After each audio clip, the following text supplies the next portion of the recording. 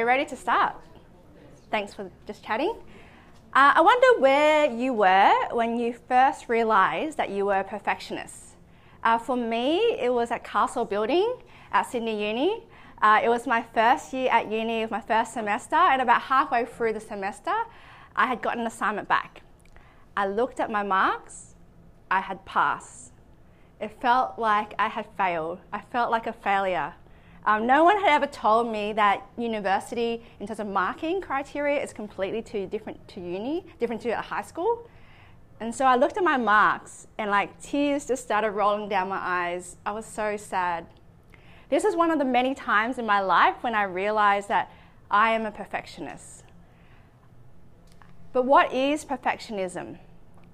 I think perfectionism, a helpful way to kind of say it, is not just you have perfectionism or you don't, but perfectionism is more of a spectrum. So you could be on the extreme end, you could be on the moderate, or you can have perfectionism mildly. So I think it's a range of things. And I think for some of us, there are different scenarios or different circumstances where perfectionism tendencies just come out a little bit more. So what is perfectionism?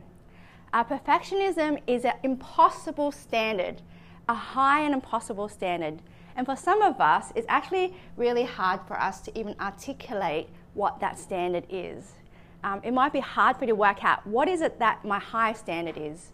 And this standard actually also impact our self-worth and our self-value and our acceptance of ourselves as well. So it's not just a high standard, but also self-worth. Did you know that there's actually 3 different types of perfectionism? So the first type is self-oriented perfectionism. So it's actually a high and impossible standard that you have for yourself. The second type is the other-oriented perfectionism. So it's the opposite of the first type. It's a high and impossible standard that you have for other people. So as you can imagine, it might affect your relationship with other people. Whether you're actually willing to delegate a task to someone else. Will they actually do it to your standard? The third type is socially prescribed perfectionism. This is different to the first and second type because it's not internally oriented, but it's actually external. So it's the society having an expectation, a high and impossible standard for you. It might be, say, your parents, it might be your teachers, it might be just society at large. You feel like they have a high and impossible standard for you. This one, the socially prescribed perfectionism, out of the 3, is the one that has been increasing and on the rise. All 3 types of perfectionism have been increasing, but particularly the last one was the one that's been rising the most.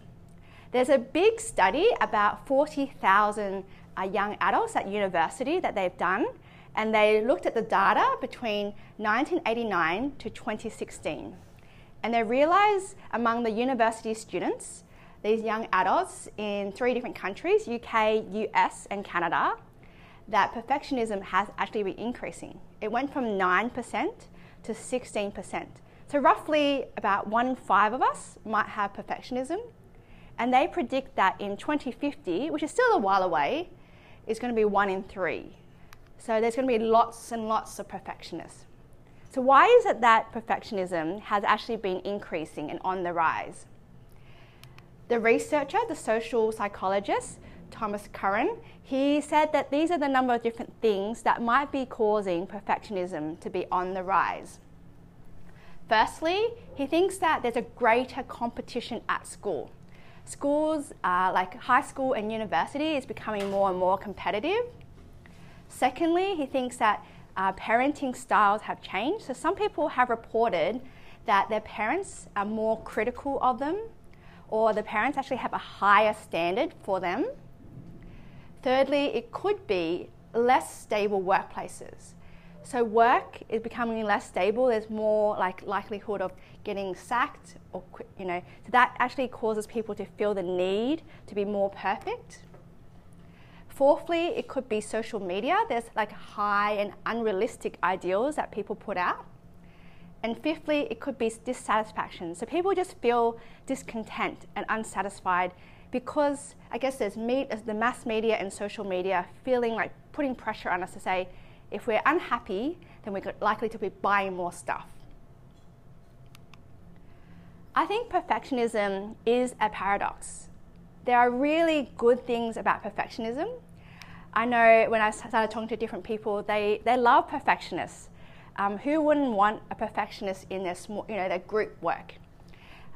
Perfectionists are diligent, they are meticulous, they do excellent work.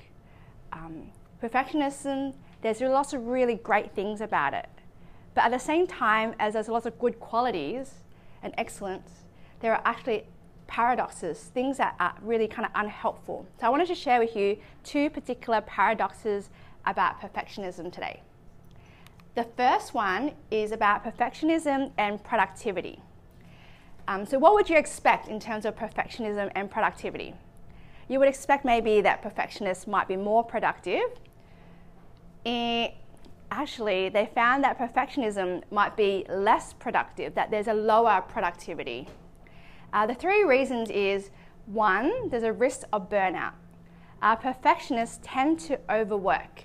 You might have tendency to keep working and not rest. And therefore, you're more likely to burn out and so less productive. The second reason might be that you might withhold effort. If you're a perfectionist and you come across a really challenging task, you might, instead of working harder, withhold effort. So for me at the gym, the instructor writes out a workout for me. This is the workout they write out, and then I will look at the workout and I think to myself, am I going to get this done in 50 minutes? If I don't think I'm going to get it done in 50 minutes, I can't complete the workout, subconsciously I actually go slower. I do the exercise a bit slower. If you're not a perfectionist and you see the sign and you're like, oh, I'm not going to make it in 50 minutes, you actually work harder. But for perfectionists, we have a tendency, if the task is too hard and too challenging, we just kind of withhold effort. Because if you don't try, then you won't fail. The third thing that can impact productivity for perfectionists, as we kind of talked about already, is procrastination. Procrastination affects all of us, it's not just perfectionists. But for us who are perfectionists, procrastination is a big thing that can really impact us and the productivity. A second paradox that I want to share is about perfectionism and work. So there's an American organizational psychologist, her name is Dana Harari. She did a research paper. She saw that at uni, perfectionists tend to be higher performance. So there's higher performance when you're at uni if you're a perfectionist. But she found that in the workplace, it's actually a lower performance for perfectionists. And she's like, oh, this is kind of strange. Why is that? She said that in some situation, when perfectionism is going well with the structure, perfectionists tend to work at a greater excellence. But in a workplace setting where there's more unknown, there's more risks, and less kind of approval, less feedback, for perfectionists, the performance actually go down in the workplace. So that was another surprising thing. With perfectionism, it can actually affect us in a number of different things. For perfectionists, there's a greater risk of anxiety, a greater risk of shame, a greater risk of burnout, a lack of self-worth, a greater risk of eating disorder, and depression.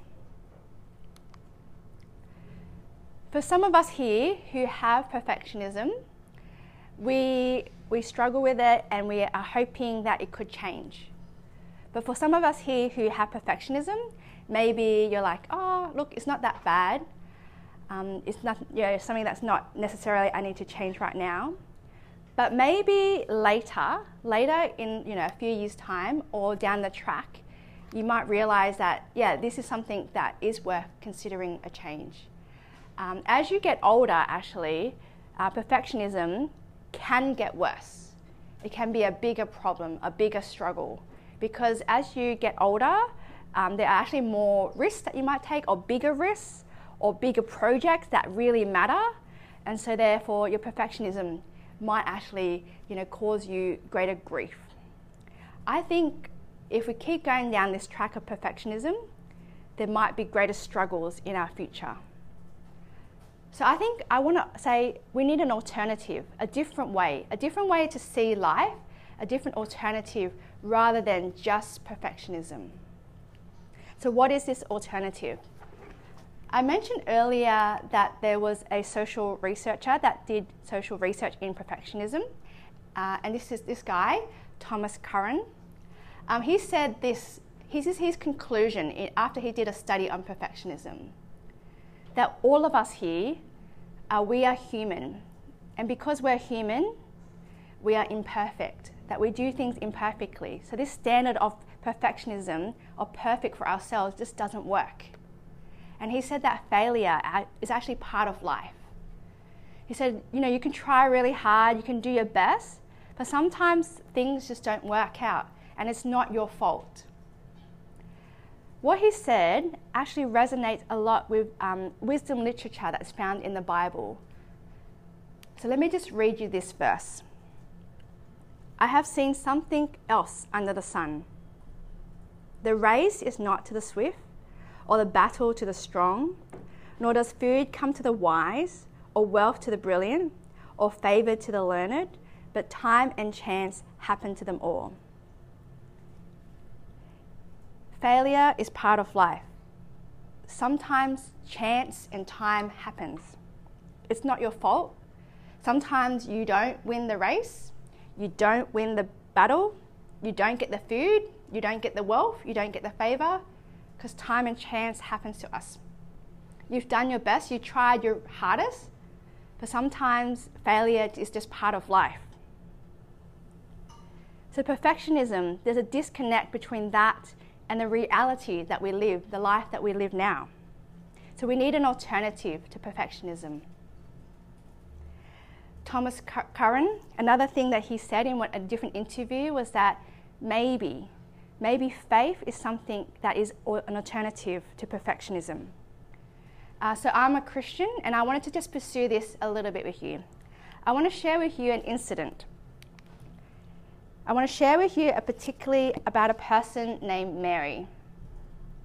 Mary has a sister named Martha, and they invite Jesus over for a meal.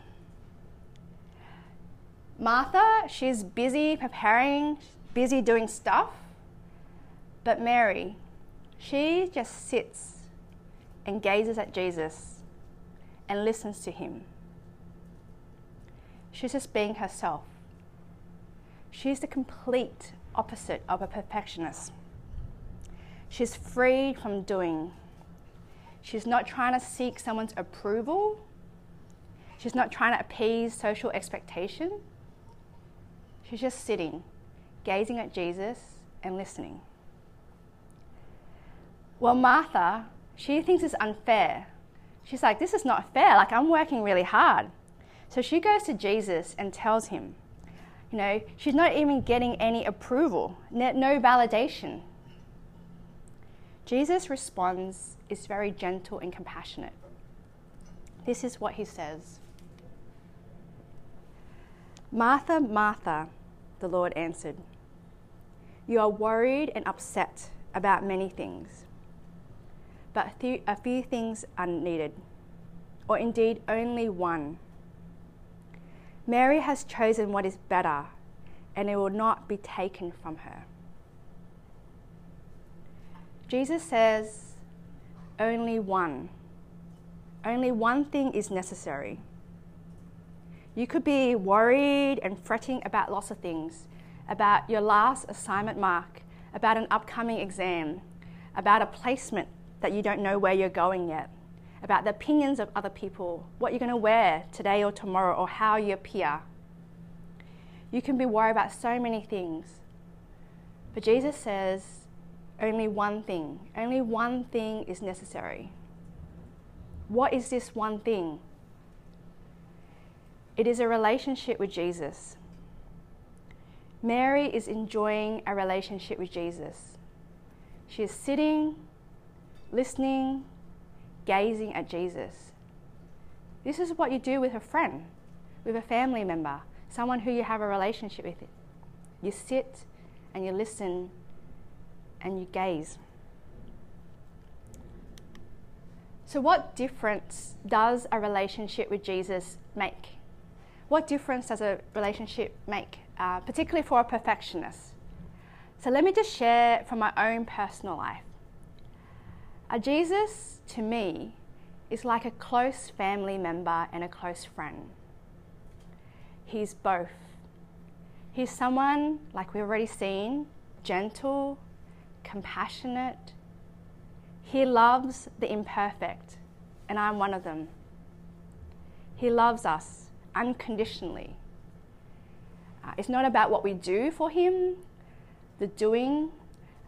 His love for us is unchanging.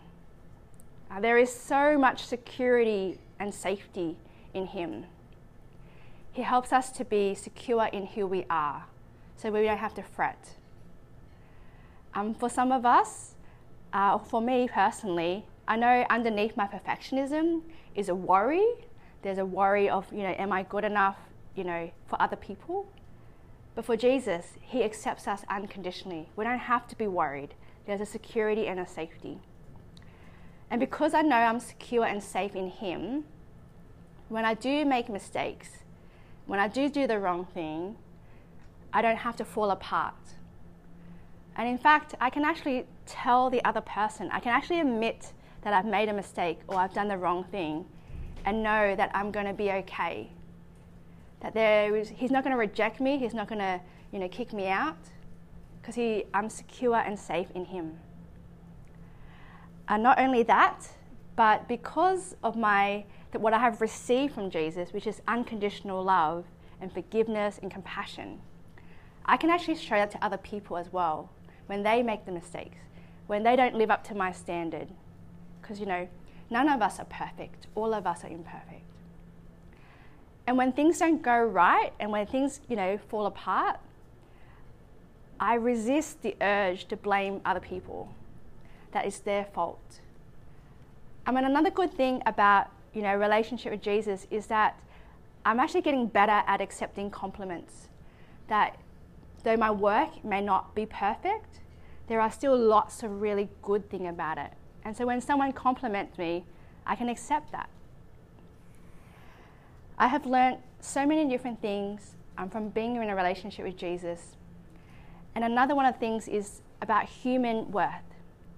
That humans have dignity and have worth, not because of what they can do, but because God has made them. That they have an inherent dignity and worth. And how good is that? I think nowhere else is this taught or that we can find this. We found this we know this because Jesus first said it. But the Bible first said it, that humans have dignity and worth.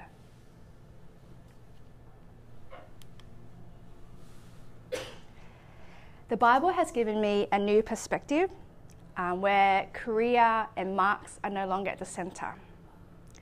So perfectionism is still a paradox. And I think the unexpected answer here is that a relationship with Jesus. A relationship with Jesus is so, so good. I want to encourage you to get to know him. It's the best thing. Hanging out with Jesus will change you. He is perfect, but we don't have to be. Jesus loves us when we fail. Jesus loves us even when we pass. Jesus loves us unconditionally. He is gentle, he's compassionate. He's someone who will give us security and safety and acceptance. Will you start a relationship with Jesus? Will you hang out with Jesus? Will you get to know him? It is the best thing. Right now, we're going to spend about 4 minutes in our groups just chatting and reflecting. And then after that, there'll be a Q&A time. So yeah, just take 4 minutes to chat to the people around you, just reflecting and thinking of questions. Yeah, so the question is, if we struggle with perfectionism, what are some practical ways that we can reframe, so that we can know the truth? Is that, yeah. I think all of us, like even for me, I still struggle with perfectionism. It's not like I'm cured because I, trust in Jesus. I think, just continuing to spend time with Jesus, I think is a really great thing. I think there's like a general principle of you become who you hang out with. I think you just naturally become more like them. I think spending time with Jesus, like in his word and just seeing his character, he's not hurried. I don't think he's a perfectionist. I haven't asked him to do the quiz, but I think he is someone who is unhurried.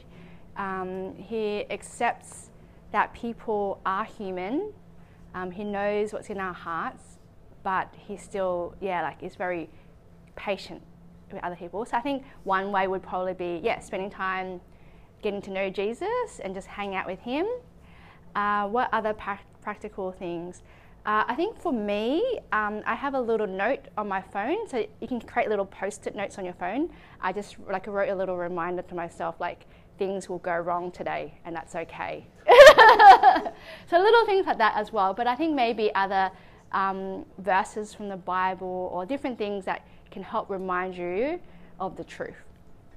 Yeah, I think just daily reminders or different places. Yeah, so the question is, what's a helpful way to think about failure? Because you can look back at your past and there's lots of things that you have failed at, or you think you failed at, and that kind of drives you to work harder for the future.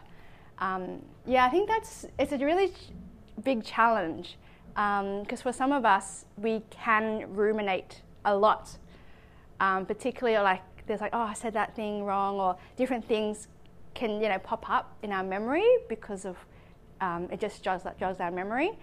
I think in those moments, recognizing that your thoughts, I think, is one helpful thing, and talking to someone about those thoughts, either maybe journaling is a helpful way. If you're a Christian, maybe talking to God and praying to him, and just telling him that this thought is on your mind, this past failure, and asking him to help you not to let that define you. Because I think it's easy to kind of think of a past failure and just ruminate on it and let that define you. But if you're, a Christian, you have a new identity in God. So he has completely forgiven you and he's not holding that against you. And I think, so trusting in that and thinking about that might be helpful. Yeah, so the question is, how do we serve God well in our study but not make it an idol? I think that's a very good question, because I think it will look different for every single person. What would it look like practically for me? I think it would probably be reminding myself. So it might be, for example, before I study or before I do an exam, just praying and asking God to help me to put him first in this. It might be, asking my friends or my family just to, who know me well, be like, hey, if you think at some point I become really obsessed with my study and I put that above everything else, even a relationship with you, hang out with you, then can you, talk to me about it or let me know? I think that, having your friends kind of and your family or your church family kind of speaking into your life, that's really helpful. It is easy, because I think at uni it's easy to be wanting to work hard, and I think working hard is not a bad thing, but if it's at the center of your life and it kind of displaces every other relationship or every other good thing, then I think that is, the warning signs. Because life is more than just study. Yeah. Thanks for listening to today's talk. The Evangelical Union, or EU, is a student club on campus at Sydney University that seeks to proclaim Jesus Christ as Lord. To join us or to find out more, please visit sydneyunieu.org.